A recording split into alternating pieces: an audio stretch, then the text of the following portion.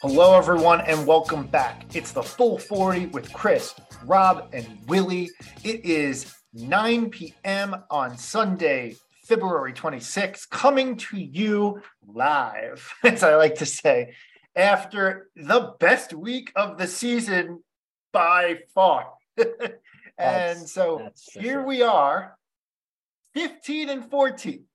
And I posted this after our 3-game win streak just a little while ago. And I said, every time I'm out, the team pulls me back in. This Godfather 3 quote from Al Pacino. But man, it just is here we go. I feel like the mood in Nova Nation is very much a fucking no better time than the present. Here we go. Here we go. What a week. Yeah, I don't know. I've been I'd say Nancy negative. My mom, God rest her soul, wonderful woman, but she was pretty negative a lot of times. So they actually named that phrase after her. So I've been Nancy negative. It's my diatribe to start this off for the past few weeks, but it is pretty fucking exciting to see these guys put 2 great wins back together. And my God, that Creighton win, that's the win you need to see at this point in the year. Xavier was great. Don't get me wrong. Yeah. But Creighton was just wire to wire. Oh, we can win a game. Oh, we can hold the lead. Oh, we can expand the lead. We can take the punch. We can punch back. It was just, it had everything for me.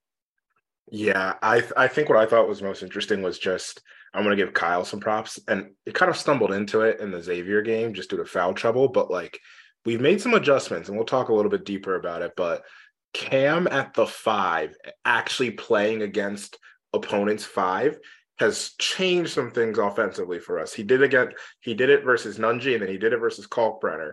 And I don't know, there's some fun stuff. So shout out to Kyle for that.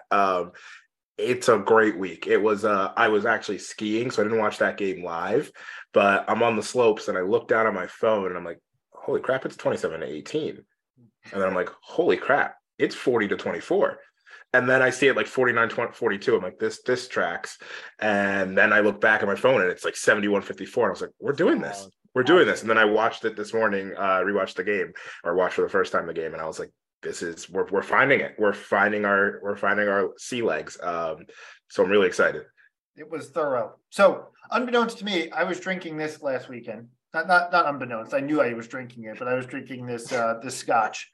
And so I'm going to have to buy another one. I just don't even know what I'm drinking anymore. Yeah, it's things go in my mouth. They put it in front of me. I just Villanova basketball has had on Chris this season. If it's whiskey, I'm drinking it. Let's just be honest. So I'm going to continue drinking this, and I'm going to have to buy a backup bottle pretty soon because here we go. Right?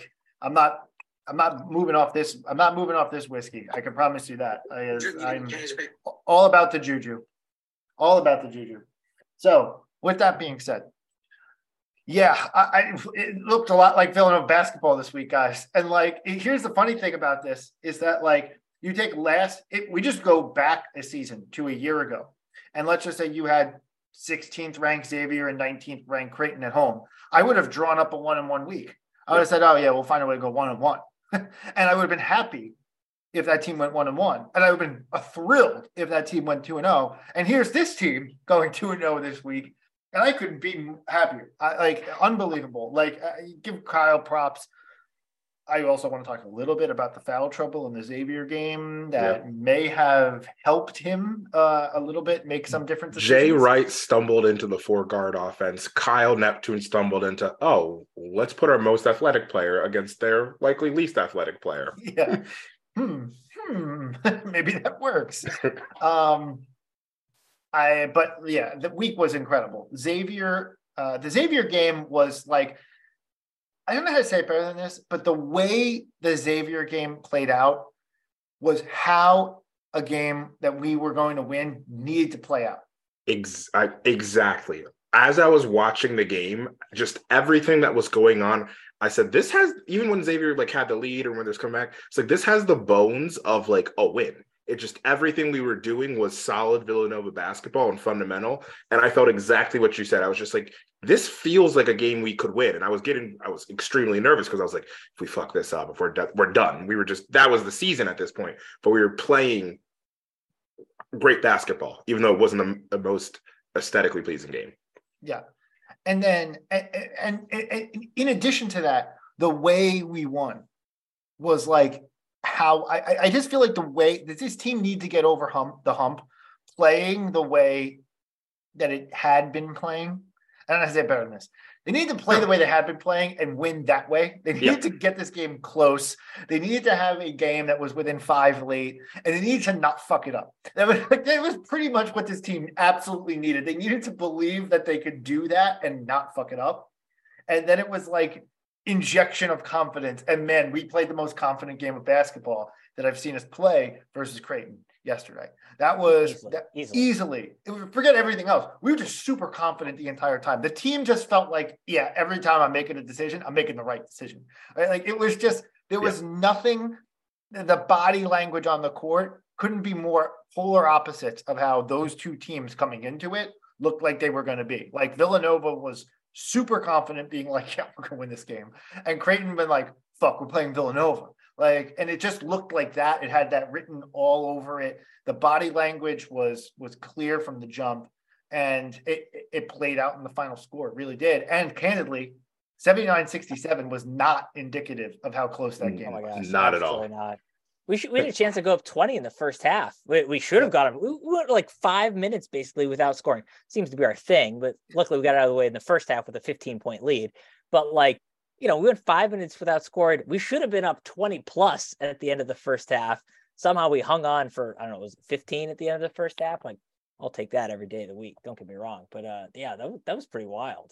It was. And going back to the Xavier game, I thought it was interesting just because we needed to win a game, like you said, the way that we've been playing. We couldn't do. I felt like winning a game in like a blowout fashion. Not that we were going to blow out Xavier, doesn't do anything for the team's like mental psyche. But closing the door on Xavier the way we did was huge. And the fact we did it with defense. Like the offense was sputtering down the stretch. We had 2 straight turnovers, a couple of like bad chucks by Cam, which weren't even like really Cam's fault. It was just kind of like stagnant, dumb offense. And Cam was like, I'm just going to shoot it and hope to make it. But we came on the defensive end and every single time made a huge stop. So that was just like, I think if I take that and we just think about how Villanova thinks traditionally about their basketball program, everything's done on defense and being able to like lead on defense and lead on what we do defensively and stand on those principles. I think if I'm in that locker room, I feel great because I'm like, we did it playing the way that we've been drilled the whole entire year. And it worked. Finally, we took out one of those close ones versus a high quality team. Yeah. And there was one thing that I noticed about last year's team, and the switch flipped around mid-January, I want to say, right? And I said something along the lines of, I can tell that this team is better defensively when they look like they enjoy playing defense. And for the last 2 games, Villanova looked like the team looked like they enjoyed playing defense, right? Like it didn't look like it was like, I hit a couple shots and now I'll D up hard because now I'm amped up about this and I want to get on a run. Like, no, it looked like everything stemmed from the defense. Like we were hitting shots early versus Creighton, but like we were just methodically breaking them down because every little bucket that they got, even early on when they hit a couple threes early and whatever, it looked like they had to work really, really, really hard to score. And then ultimately, we kept finding easy buckets. And when you do that to a team constantly throughout a game, you start to really wear down on them and break their spirit. And that's exactly what happened to Creighton. People were like, did Creighton play bad or Villanova play well? The answer is Villanova played really well. And ultimately, it made Creighton play bad. Like Creighton played worse fundamentally worse because we forced it upon them and they did not have the mental fortitude to hang in that game. That was how that game played out. And then they made some mini runs. I knew that they were going to make a run because that's college basketball, but we had an answer every single time. And the time they got it to 7 and then the game went right back to 12, it was over. You knew it was over. The body language on Creighton was just like, we can't wait to get on the flight home. That's how they looked. And Villanova forced that out of them. Yeah. You're on mute, Willie. That's because the computer made that weird noise earlier. I think Greg McDermott even called that out during his post-game press conference, where he basically said like he felt like this was going to happen. He was scared this was going to happen. I'm sure Creighton, the players, felt the same way, like oh crap, it's Villanova, because, and Greg said it, he was like, if you watch their film over the last give or take month, they've been playing better and better, and he knew this game was going to happen eventually, and I think he figured out eventually, like, it's going to happen to us, isn't it? And it did. Like. So I mean, it's probably why most teams in the Big East, to Chris's point that we were talking about before we started recording, like, I don't know that they want to play us right now. I don't want to be too, high on Villanova, but like, I do think we're a tougher out than we were, and we're a different team when we're fully healthy. And I think, like, good for us. Let's do it. Let's march Nova. Let's march Nova. No, we have to February Nova one more time. Yeah, I was going to say we still got a ways to go. Seton Hall is on February 28th. We got a February Nova one more time before we can march Nova. Yeah. No, Villanova just puts Let's March Nova on like any March game. That's just what they do. And also, apparently on the Final Four when we lose to Kansas. Yeah. I think that's why we lost, because we had Let's March Nova instead of Let's April Nova. So I know. Missed the update. It's ridiculous. One of the things they were just trying to make a bad April Fool's joke. Yeah. One of the things I loved talking about playing Villanova basketball is there were two plays in the Creighton game that actually stuck out to me, which I feel like are the only two plays I can actually recall this season as like, oh yeah, that seemed like the right play and like the right set of basketball versus like, oh, Cam just like broke somebody down and took it to the hole, which is always great to see, but I don't find all that noteworthy in terms of like our basketball prowess. But the two plays both involved the man of the hour, Slim Dix, Eric Dixon, who just absolutely went off the charts and showed why I said at the start of the year he was the best center in the Big East. Stand by it. I stand by it to this day. I think he's been a little bit misused this year. And I think had he been appropriately used, whatever, he would be the best center in the Big East. Anyway, he's a 4, as we've discussed. But the two plays are the following. One was Dixon's in the corner. I think it's for like late in the first half or so. He's in the corner. Ball comes to him, open 3, misses the corner 3. The second half. Was it the second half? Yeah, second half. Yeah. We get the rebound. It gets swung around. Dixon like starts to creep in, but then retreats back out to the exact same spot. Team finds him, no problem, wide open look, buries it. And I was like, yep, like positioning, stretched the floor, made the right decision to stay out on the outside. The team made the pass to find him. And I was just like, this is like, that's what it's supposed to be. And the other one, which I loved, also Dixon, this is like a la Omari in 18, right? And this is how Dixon should be used. Yeah. Against especially some of these lengthy, better centers in the Big East who aren't as mobile, Cockbrenner, Sanogo, etc. And like they forced McDermott to change how he's playing. But it's like Dixon had already made a couple of shots, and then Dixon got one at the top of the key, pump fakes, just blows right by, takes it to the hoop, and you're like, that's what it is. I watched that time and time again with Omari in 18, and I was like, that is what good basketball gets you. That is the right decision. That is the easy basket. That's the way we should be playing. And I was just so jacked up to see him especially get that, because I think this year, not to be negative, I think this year has been has not done Eric the service that he deserves. Mm-hmm. So anyway, that's a little my rant on two things that I love this past game. And to your point, I want to agree with you where Eric, it's funny, Eric's been so good all year. But I think this is probably one of the few games where I feel like we fully unleashed utilizing Eric everywhere on the floor. A lot of it has been get Eric in the low post, let him bang, feel the body, spin, go get a bucket, go get a foul, power, using his power. But like there's a lot of finesse to Eric's game. And letting that happen it was a good move. I don't know if it was just kind of natural with Kalkbrenner on the floor, if Kyle made that an emphasis, but it happened. Like, first off, telling Eric, shoot, because Sometimes Eric will hesitate just a little bit because I think he doesn't want to be the one to always take the three. But this one was take it and make Kalkbrenner come out and guard you. And Eric's a great shooter. And Kalkbrenner had to come out and guard him. And like you mentioned, then he's able to, it opens up the lanes. That opens up so much for other people. The two-man game between him and Justin was phenomenal. I mean, Justin had 8 assists and majority were just getting 2 feet in the paint. Someone sags in on him, kicking it back out to Eric, who's wide open. That formula, frankly, can work on every team, not just in the Big East, but in the country. Like everybody. Absolutely. You have to have like maybe Houston and Jarris Walker can guard that because Jarris is an incredibly smart positional defender. But like if we're playing Houston, fantastic. I'll see you in the Elite Eight. Like I'm not worried about the teams that can match up with that because those teams are Elite Eight, Sweet 16, Final Four level teams. We can do that to UConn. We can do that to I think so Providence could probably defend it well, but like we can do that to Providence. We can definitely do that to Marquette. It's just, can we be consistent with it and keep this train rolling?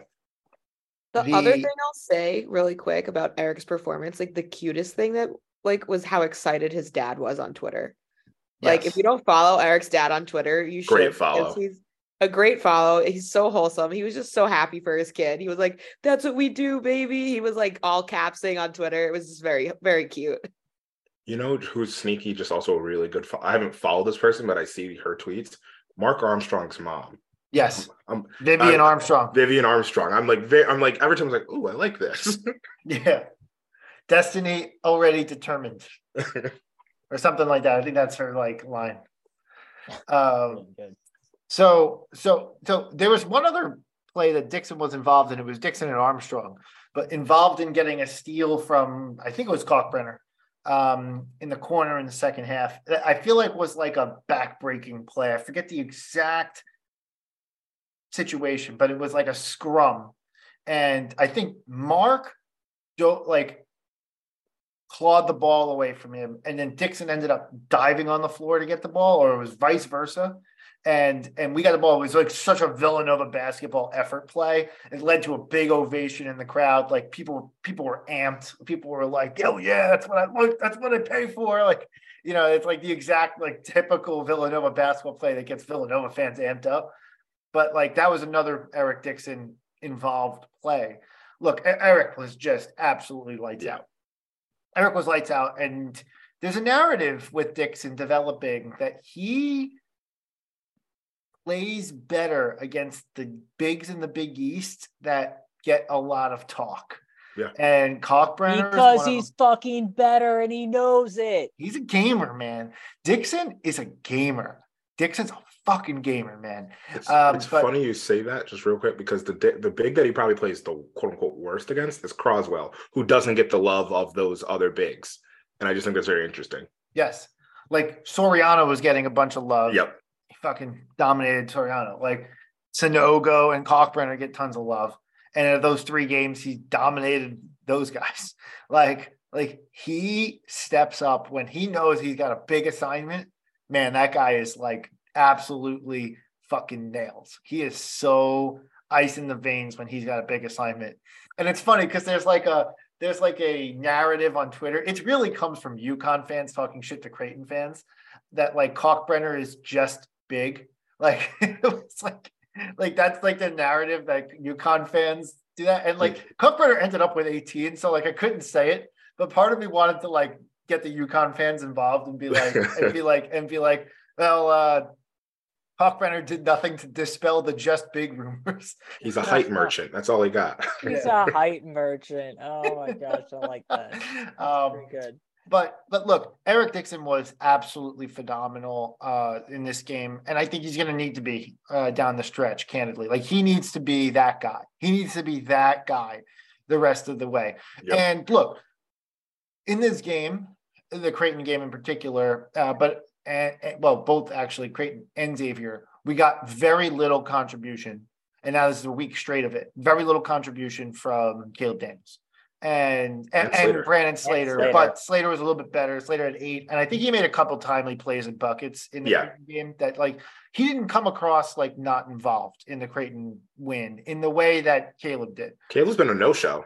Caleb's been a no-show, and I think that this is just biding some time. Caleb's going to find his stroke again, but like we need all of this to click on all the cylinders. Like let's be candid about where this team has to go here, and we'll get into that conversation in just a second.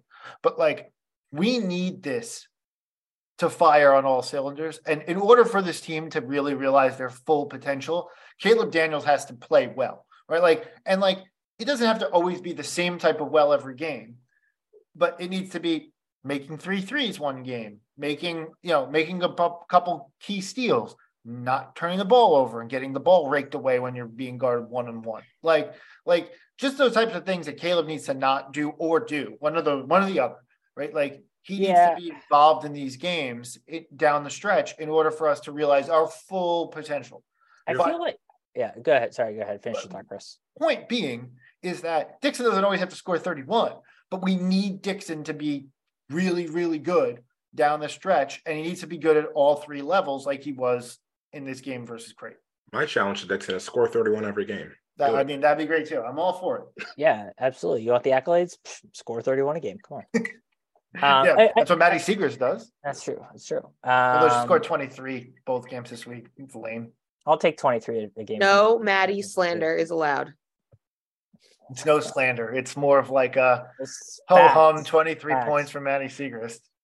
To your point on Daniels, I think it's an interesting one. And just from the eye test, it seems like some of the shots, especially the past couple games and the decisions he's making, seem to still almost be in the camp of what we needed from him when he was like the number 1 or number 2 option, when we had a bunch of people hurt. It seems to me like he's forcing some shots, or like, hey, this is contested, like, or it's a little bit out of rhythm, like, but I'm going to take it anyway, which we've talked about this before. And I thought, especially, as Justin gets more into it, he'd be able to more actively just be selective and be that guy to say, I'm in the right spot. I am in rhythm. My role is to hit this shot right now, or my role is to pass this up, but to know what the difference is between the two. And I'm still feeling like some of those shots, some of the decisions that he's taking right now are more in the camp of him being like that number 1 or number 2 option. So maybe if that starts to click, he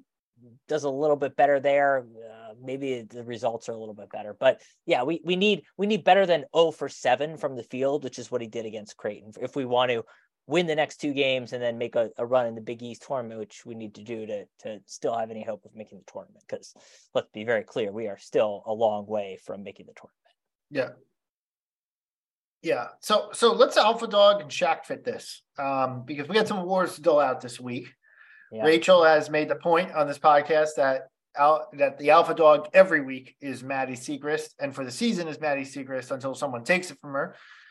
Maddie Segrist, Alpha Dog of the Year, kind of already locked up in the full 40 awards that we'll do at the end of the season. That's already pretty much decided. I think it's a formality at this point, unless this men's team goes on a hyper run.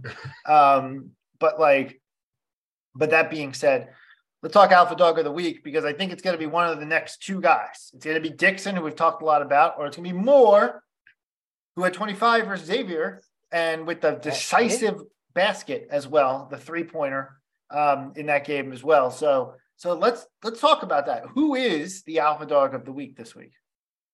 It's really tough. Because it's so easy, just recency bias, to say, oh, Dixon's such a highlight. But I mean, Moore basically willed us to that win. Look at the box score for the Xavier game. You've got Justin Moore with 25.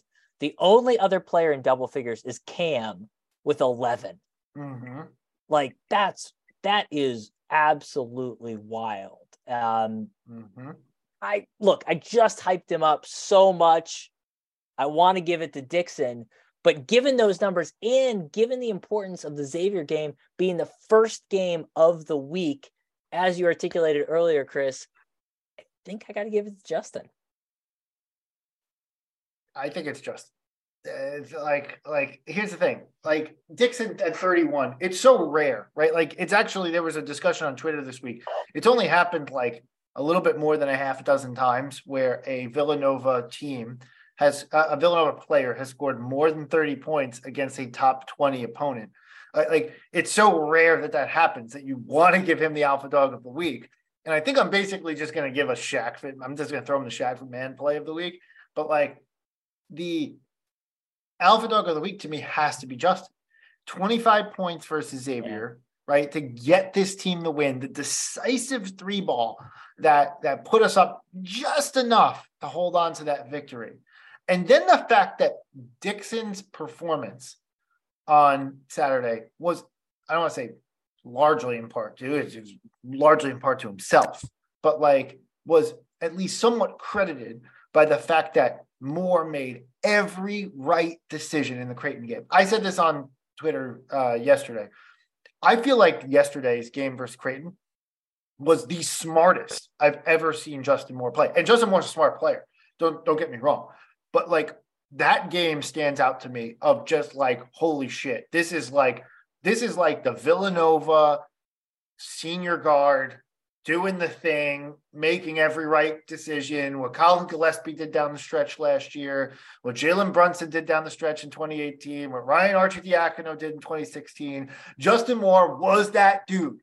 He was that dude yesterday versus Creighton. And this week in general, on Xavier, it was going out and scoring 25 points. On Creighton, it was, hey, I don't need to make every single play a basket for myself.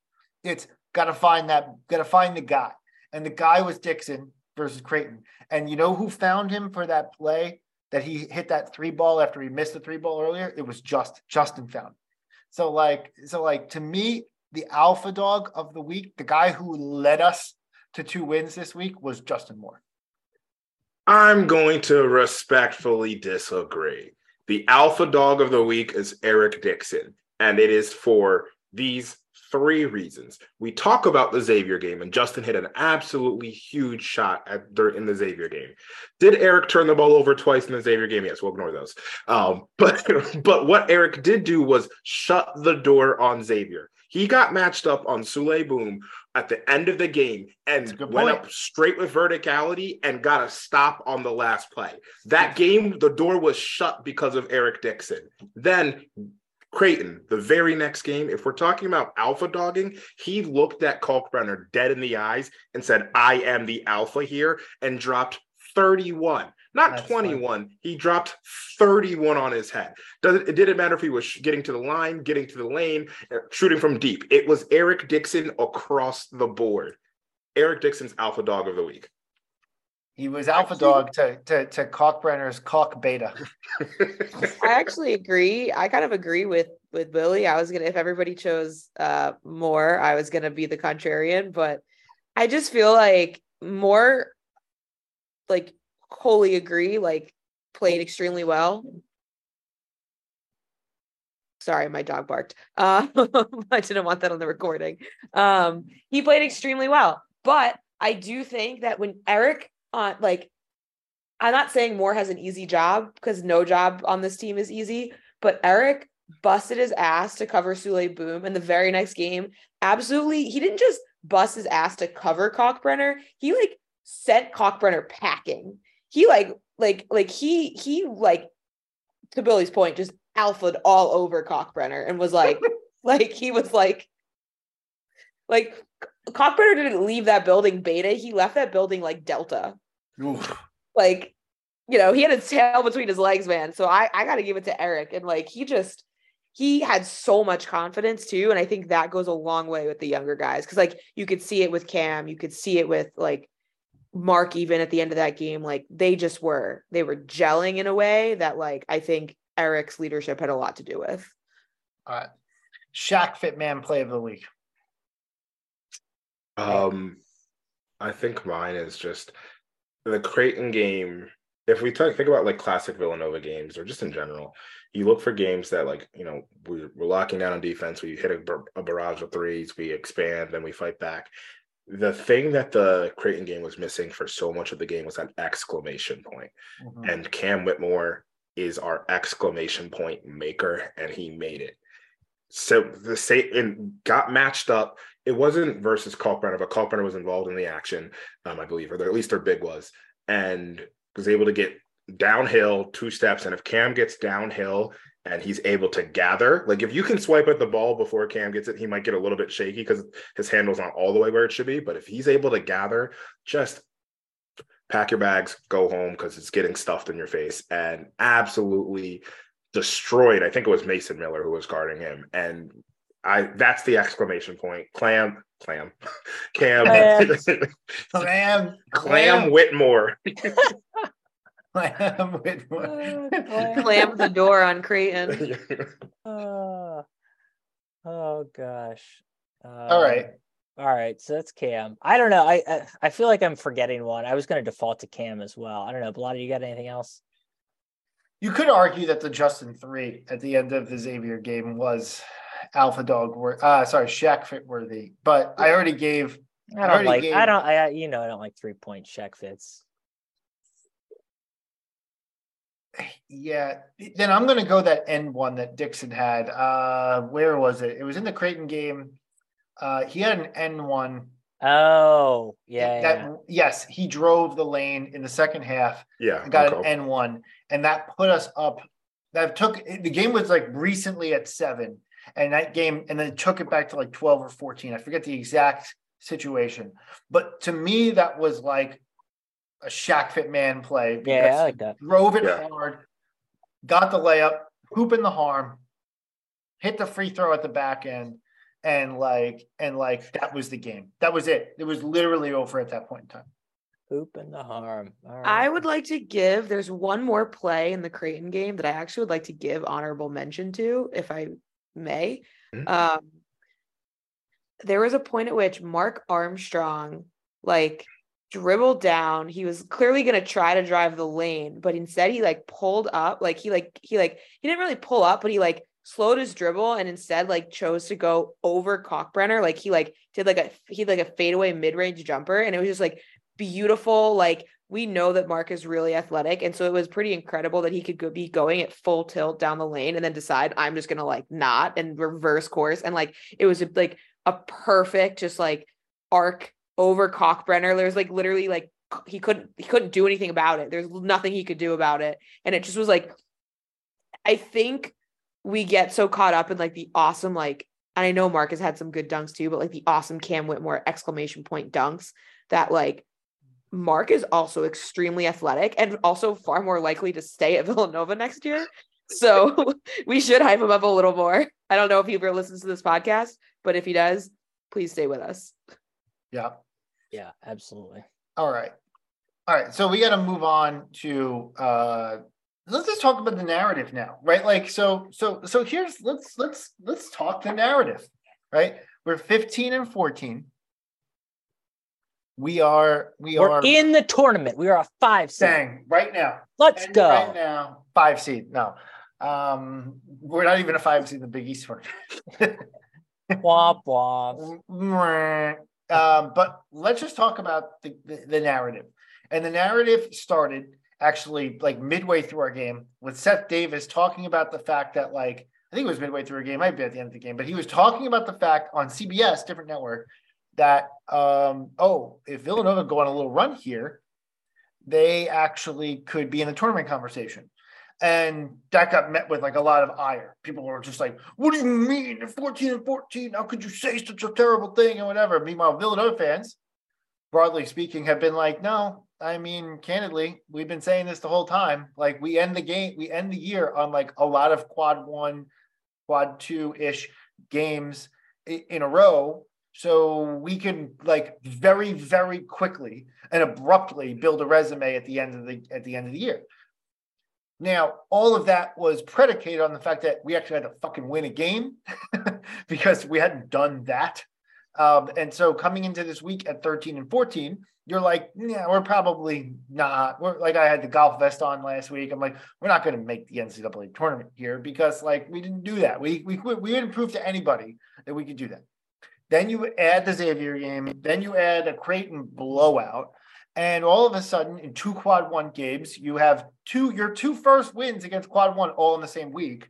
And oh, by the way, you have a quad 2 game at Hall on Tuesday and a quad 1 game at home versus UConn on Saturday. And then you have the Big East tournament where you're probably getting at least one more, if not two more, quad one opportunities to finish the season. So you put that all together, and all of a sudden you're looking at a team that could, in theory, have 4 or 5 quad one wins, which is kind of like the mark that you look for a team to have, right? So is it now all of a sudden? So that was what Seth Davis was alluding to. And obviously it was met with understandable ire from people who were just like, I've just talked about North Carolina, right? Like they got one quad one win to their name, and I got to be that they have to shove the Tar Heels down my throat. Now you're talking that the Villanova Wildcats are all of a sudden in the picture, and they're 15 and 14. What the fuck? And it's like, no. Let's just be clear here. We are not in the tournament conversation at all right now. We are not. As we sit here today, if the season ended today, we are happy to be in the NIT. Right? Yep. Like just be honest. Right? Yeah. This is we're not even in the tournament. We're not even in the tournament conversation. We need to go on a run to get into the conversation, right? To have a considerations but element. The fact that there's conversation happening in the media. There's conversation about the conversation. Yeah. Yes, that's right. Well said, Rob. We've been in this position for a lot of the season, in position to be in position. Yeah. And now we're finally in that position to be in that position. Yes, we are finally in the position to be in the position to be in the position. So now that we've assumed the position, oh boy, it's getting off the rails. But like, no, seriously, now that we're in this position that we are in right now, we do have an opportunity in front of us. There is one last gasp effort that we could make to potentially be an at-large bid in the NCAA tournament. One path. Okay, that path constitutes the following: we have to beat Seton Hall on Tuesday. We have to beat UConn on Saturday. We have to beat probably Georgetown. If the first two happen, it's going to be Georgetown on Wednesday of the Big East tournament. And then we have to beat Providence X or Creighton. We don't know who's going to beat on quarterfinal Thursday. And you add those 4 to our win total, and all of a sudden you're 19 and 14. 19 wins has kind of been, for a major conference, like high-end conference team, kind of been like a dividing line of like, yeah, you can make it at 19. It's not a given, but you can make it at 19 if you're a high-end major conference team. And oh, by the way, our conference has 5 ranked teams in it. Probably will be 4 by the end of this week, but like 5 ranked teams in it. So you could argue that like that might be enough. I don't think it will be. I really don't think it will be. I think you need the semifinal win to then be an at-large team. But if you look at the team that won the so like let's just look at that. Resume has to be there. But you play the eye test scenario, and this is where the situation gets a little bit hairy. Is you run the eye test, the committee's eye test. Is this one of the best 36 at-large like teams that we can just say, okay, this is one of the best 36. We're going to give them a tournament bid. If you look at just the last week, I think the answer is yes. I think we played like one of the top 36, top 10% of teams in the country. This last week, I think we were. Let's just send this 1 week clip to the committee. Yeah, like, hey, that's all that matters. That's all that matters. But like, did we pass the eye test this week? I'd say we did. Flying colors. Yeah, this week. Yeah. Of course. But like, you're selecting it on March 12th, right? Like, so on March 12th, is this one of the top 36 teams in the country? I would say the eye test would tell you yes. Now, you can't just apply the eye test. If we ran off those 5 wins, right now at 15 and 14. Sure. Yeah. The eye test might tell you one thing, but you can't rely on your eyes. You have to rely on the math, right? Like, we have to put the committee in a position to make a hard decision, right? Like, and right now we're not there, but we could get there. Right? That's the point, is that we could get there. There is a path where we could get there. Now, looking ahead as to what we have in front of us, beating Seton Hall and Newark is no easy task. Let's be clear. I think we will win that game. Beating UConn right now is really fucking hard. And I guess I'll just throw my preview in here right now. UConn of late looks like the UConn that I was fucking all over in November and December. Because it's coming. Yeah, it's been coming for UConn. they have looked real good of late. They absolutely blew the doors off of Providence earlier this week. And it was ugly. They just absolutely throttled them start to finish. And so UConn looks a lot the part. Now, UConn has not performed on the road by and large this year.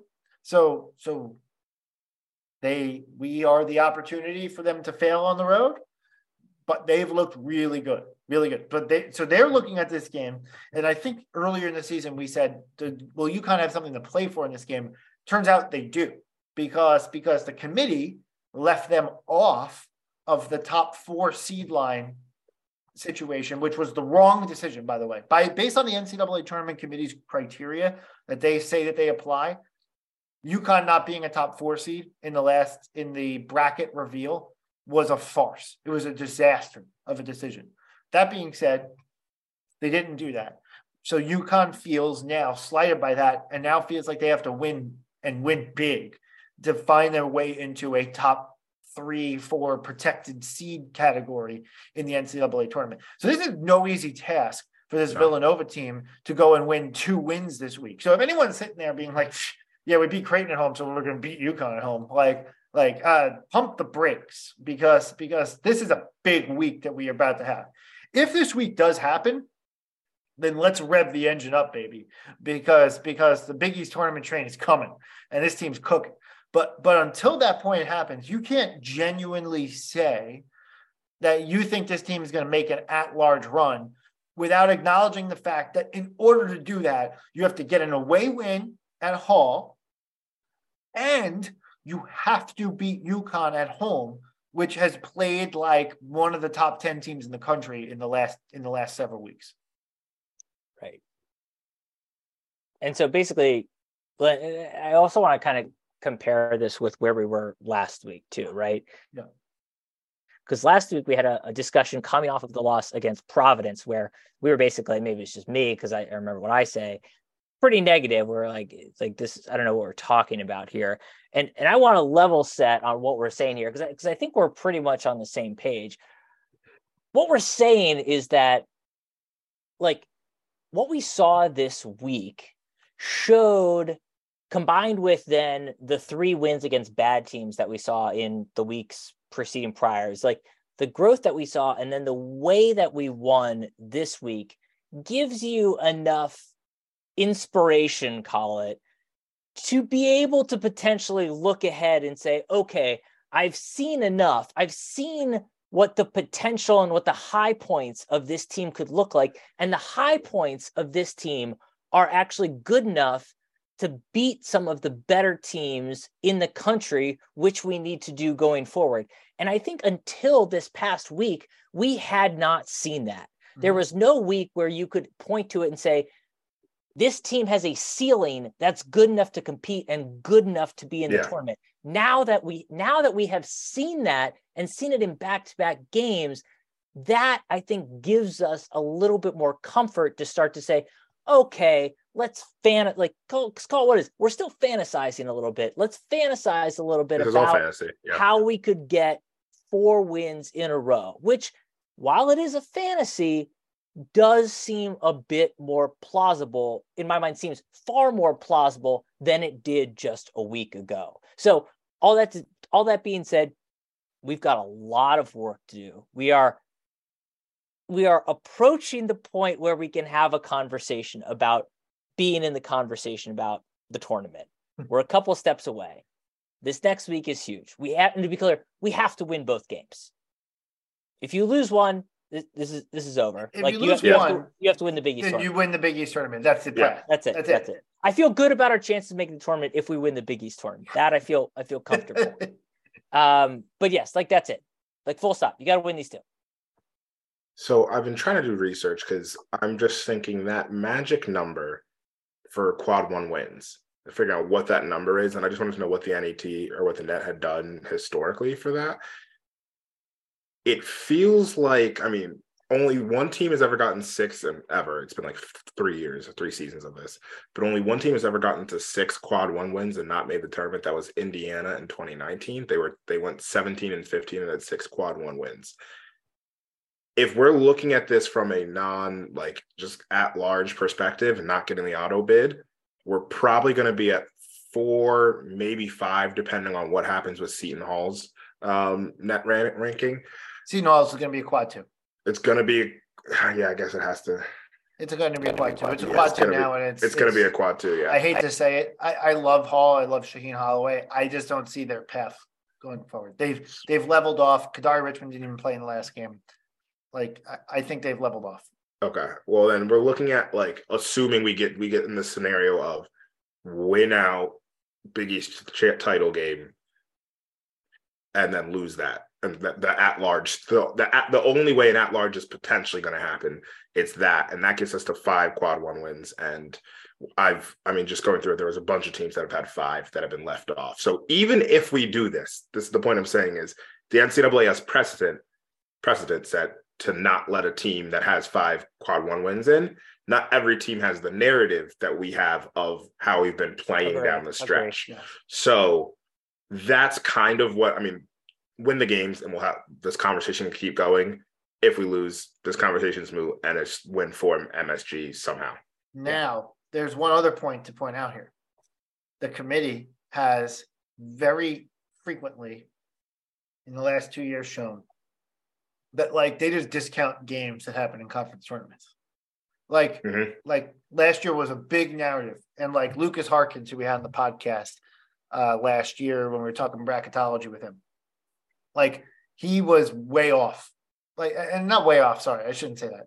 He had a good bracket, but like way off versus how he normally performs. He's normally like a top 10 bracketologist in the country, and like he had a very tough performance this last season, and he says that the reason why he had a tough performance was that he didn't realize that the committee was going to pay no mind whatsoever to the conference tournament results. So in theory, right, like you could be looking at a situation where the conference tournament results that we're talking about of, well, beating Georgetown doesn't count anyway, but like beating Georgetown's a given.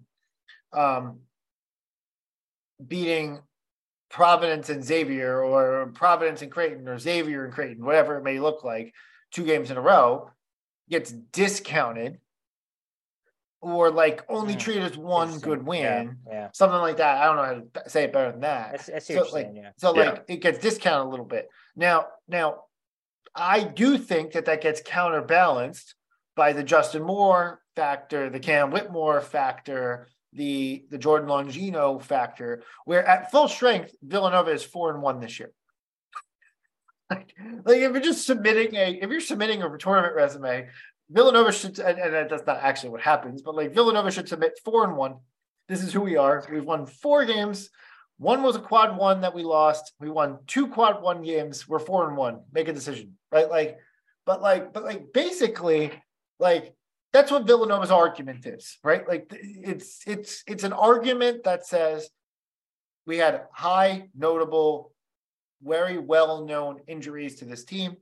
We were at non-full strength for a very long period of time this season, and we're 4-1 at full strength, and without Moore, but with Whitmore and with Whitmore and Longino, just adding those 2, we're 10-3, right? Like, and that's this is the argument, right? Like to say like when you have our full complement of players, we're really good. That counterbalances the tournament not counting as much, I think. It kind of levels us out to a point where it's like, okay, we kind of need to prove this out. To Rob's point before, I feel really good about our chances to make the NCAA tournament if we win the conference tournament. But I do believe that there is a path. And I think the path is that we make the conference final. I think we have to make the Big East tournament final. I think at 19 and 14, we create a conversation in the room. I think that we become one of those like first 4 out, second 4 out teams that like people like a couple people complain about, some media heads complain about. It almost becomes like the like, how could you leave out Villanova? They didn't have this guy, and look at this team. I think this team is playing like one of the top 40 teams in the country. How could you leave them out? Like, I think that might be where we are at 19-14. At 20-14, and then 20-15 after if you factor in a loss in the conference final, I think you put enough pressure at 20 wins. 20 is a nice number. 20 is a nice number, and we played one of the hardest strength of schedules in the country. I feel like at 20, like it's really hard to leave us out. Really hard to leave out a 20-15 Villanova team. I can't get over that fact. I feel like at 20 wins, this team has to make it. So just win 5 in a row. No big deal. Just win 5 in a row. And oh, by the way, pick up 3 quad 1 wins in the process. No big deal. If we do that, great. Yeah. Now let's just be realistic and backtrack a lot here, because we've talked about the NCAA conversation. Let's talk about what these games this week has meant for the program. This program has felt in turmoil all year, right?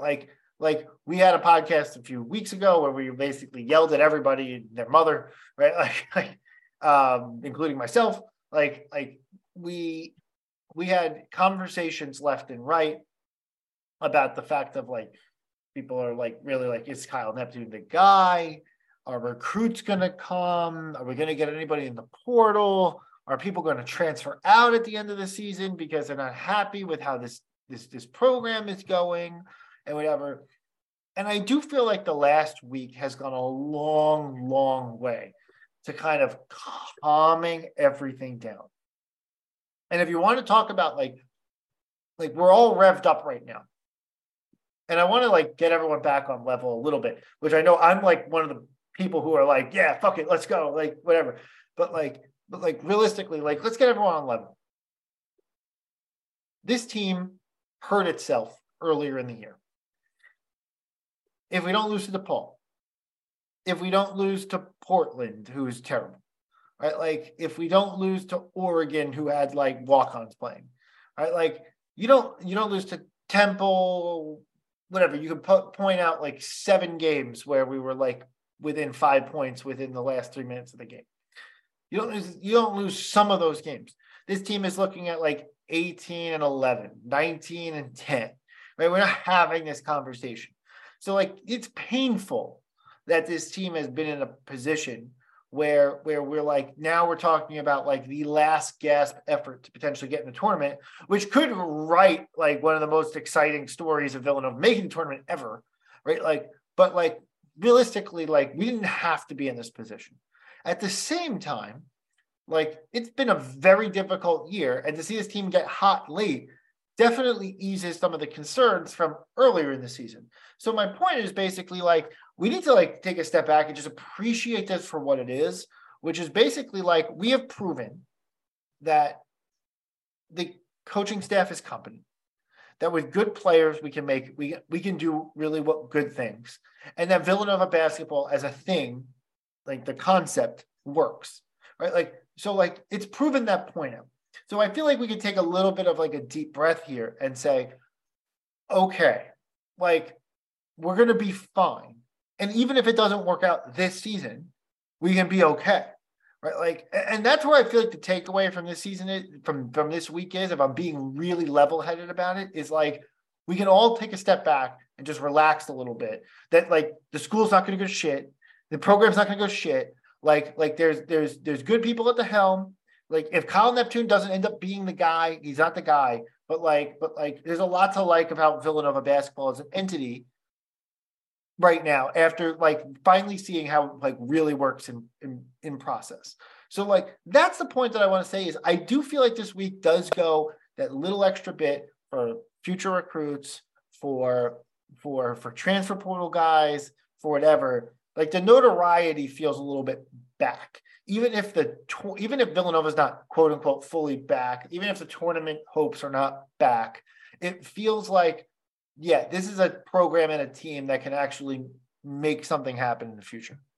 It changes the narrative from being a damaging year to just a down year. That's just what it is. You know, programs have down years. Duke's had down years. Kentucky's had down years. These blue blood, the ones that we want to be in the conversation with, they've all had down years before. And that's just what it is. It's a down year, and then you bounce back. This changes that narrative. And then speaking of narratives, I mean, we spoke about this all season long, just to go back to the fact that, like, it sucks that we lost those games, because every time we're like, well, just wait till Justin comes back. Just wait till Cam comes back. Just wait till Jordan's back. Wait till we're full strength. And we're finally there. But all those losses and those just waits is why we need to win 5 in a row. If we were able to pull two or three out of those, maybe we don't need to get till Friday. Maybe it's just you need to win Thursday and you're in, so it's a little bit disappointing to see that. But overall, this last week should give everyone the ability to look forward and be like, we're going to be all right. It's true. I'll temper a little bit here. It's just like, as Will, as you're saying, it's like, that's why we need to win 5 in a row. That is such an ask. Is this team going to win 5 in a row? I'd love to see us. I don't think they're going to, but I agree with the general points of this past week was huge in terms of the overall narrative. I can't agree with that more. I have to imagine Kyle, after the Xavier win, like that locker room, Kyle was probably so fucking pumped up. I can only imagine. So I don't know. We'll see what next week brings. Hopefully it's 2-0, and then we can keep fantasizing about a 5-0 run. But I'm not home. Oh, if it's 2-0, then I'm going to be. Let's do it this way. Let's just be honest. On Sunday next week, when we record the next podcast, if that's a 2-0 week, I'm going to be on like full tilt. We're going to be on full fucking send going into the Big East tournament, because I'm going to be like, we're going to beat Georgetown, and then we're going to beat Providence, and then we're going to beat UConn, and then we're going to beat, and we're going to the NCAA tournament Final Four. I'm going to be fucking Howard Deaning on the next podcast if we go 2-0. Oh my God. I can promise you that. I can promise you. There will be no temperance. There will be no temperance. Before Primo Spears drops 40 on us in the first game. Oh my God. Yeah, he'll drop 40 and everybody else will drop 0. So we're okay. Yeah. Well, Primo Spears will drop 40 and we'll win 60-40. No problem. I'm good. Yeah, 100%. Yeah. But I can promise you, no temperance. We are full send if we go 2-0 this week. 100%. Fair enough. So I guess, are we going 2-0 this week? What's the prediction? No, we're not going 2-0 this week. We're going 1-1. We're going to beat Hall. We're going to beat Hall on Tuesday. I said it before. I alluded to this before. Kadari Richmond didn't play in the last game. I think he'll probably play. I think it was an illness. I'm not 100% sure exactly what the situation was. But Kadari didn't play versus Xavier. They got absolutely blasted. I just think that they play hard for Shaheen, but I feel like the last game that they played versus Xavier was kind of it for them. Like, I just don't know about Hall. Like, it just feels like they just don't have enough pieces. And look, I could be eating my words really bad, but like, they're going to play us tough defensively. It's going to be a slog. It's going to be annoying as shit. I still feel like we win that game like 64 to like 56 at the end of the day. Like, it's not going to be a fun game. No one's going to come away with it feeling particularly great. But like, I feel like it's going to be one of those games that we just slog it out. But we're playing confidently. They're not. Like, I feel like it's just one of those schedule games where, like, schedule-wise, like, we're just kind of on a heater right now, and they are not. And so I feel like that's why we'll beat Hall. UConn is on a heater, and they have a higher ceiling than we do. And so I'm really struggling to see the path to a victory versus UConn. And I know people have said this whole entire year that, Chris, like, you've been dick riding UConn so fucking hard, like just let off for once, like whatever. And it's true. I have. But when they look good, they look like the best team in the country. Like, I really truly believe that. When they look bad, they don't look good at all. But when they look good, they look really good. When Jordan Hawkins is hitting threes left and right, and they're getting a lot of contributions from like Alex Caravan and those guys, like, they're really tough. And so I'm really struggling to see how we keep it to them. Now, I can tell you the game plan versus them, it's to slow it the fuck down, is to not let them get run away with it. Not that they play like great transition, but they want to get up and down the court a lot faster than we do for sure. And so game plan discipline is going to be like the most critical factor to beating UConn.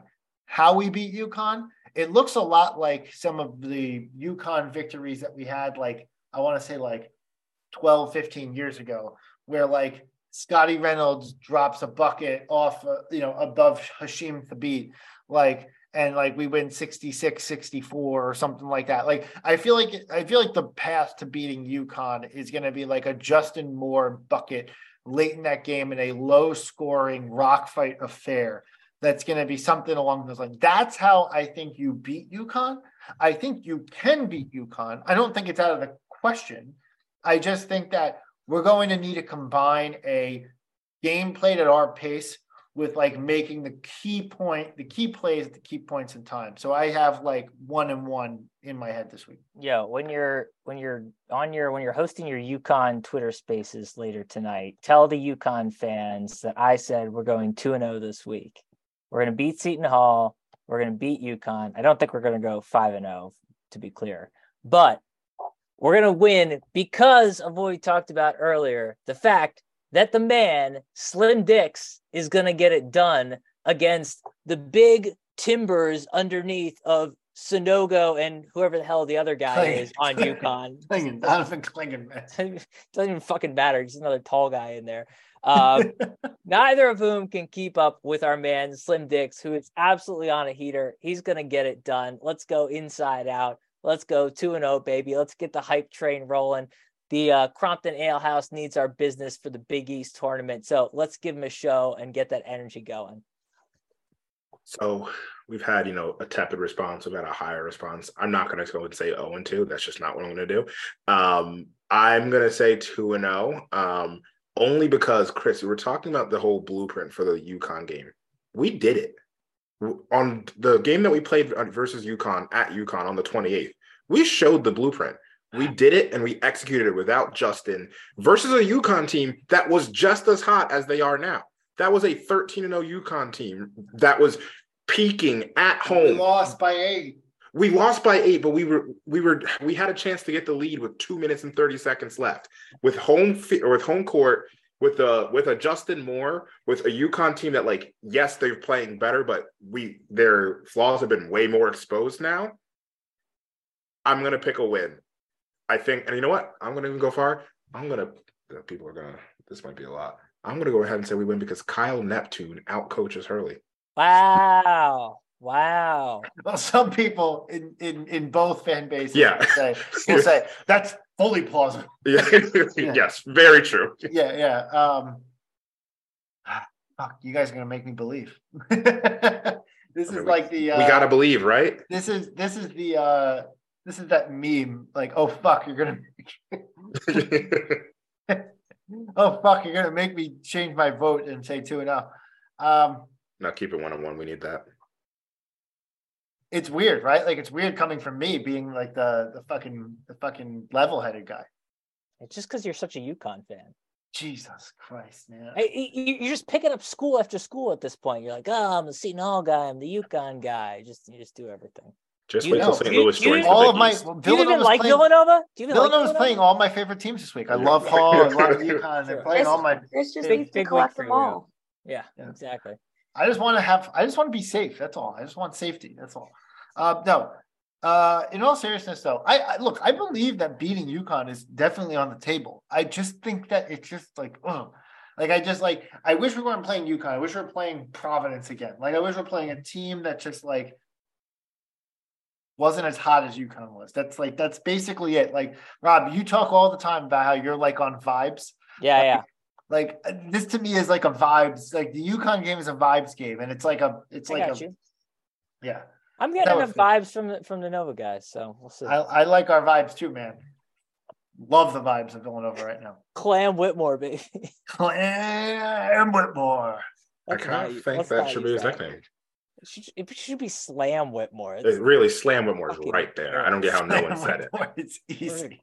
Slam. All right. So then you got the Big East tournament. So what do you guys think is actually going to happen Predict it right now. NCAA, NIT, nothing. Make a prediction. I think we'll NIT it. I think we'll NIT. I think we win 2 this week. I think we beat Georgetown, and I think we lose to Providence or whoever we're playing. And then we're out. And then we're not in the conversation. Yeah, I mean, look, making the NIT is like the obvious. Is the obvious one. Because if we get the whole win on Tuesday, I feel like we lock in eligibility for the NIT. We'd be at least 500. Yeah. Yeah. If you lose to Georgetown, I don't know if you make the NIT, but I feel like on name and name alone. They'll want us there based off the name. Yeah. All right. I'm gonna be really fucking crazy here because I'm gonna go the opposite of what I said. Whatever we do this week, I feel like we'll do whatever we need to do the following week. How about that? What does that mean? He's saying we win the Big East tournament based on what he just said. He's saying we go 1-1, and then the implication if is we go 2-0, we're not going to beat UConn in the Big East tournament final because UConn's going to make the Big East tournament final. If we go 1-1, we're going to beat UConn in the Big East tournament. All right. Heard it here first. Love it. Probably Anything else, guys? Anything else? Anything else? Fuck it. Like, what is it? What's the harm? What's the harm at this point? There's no harm. Full send, baby. What's anything else? Good on my end. I think we're good. Exciting week. Fun week. No, I mean, fun look, week. Fun week. There's nothing else that you could ask for. Coming into March, feeling good. This is why we're fans of college basketball. To have a week like that week is just what college makes college basketball so great.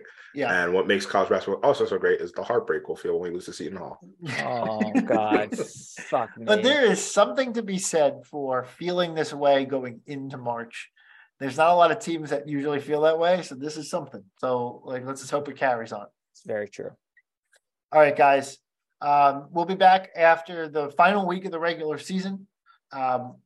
Recapping the Seton Hall and UConn games, previewing the Big East tournament. We will know what the ask is by the end of this week. We'll know what we have to do. That's number one.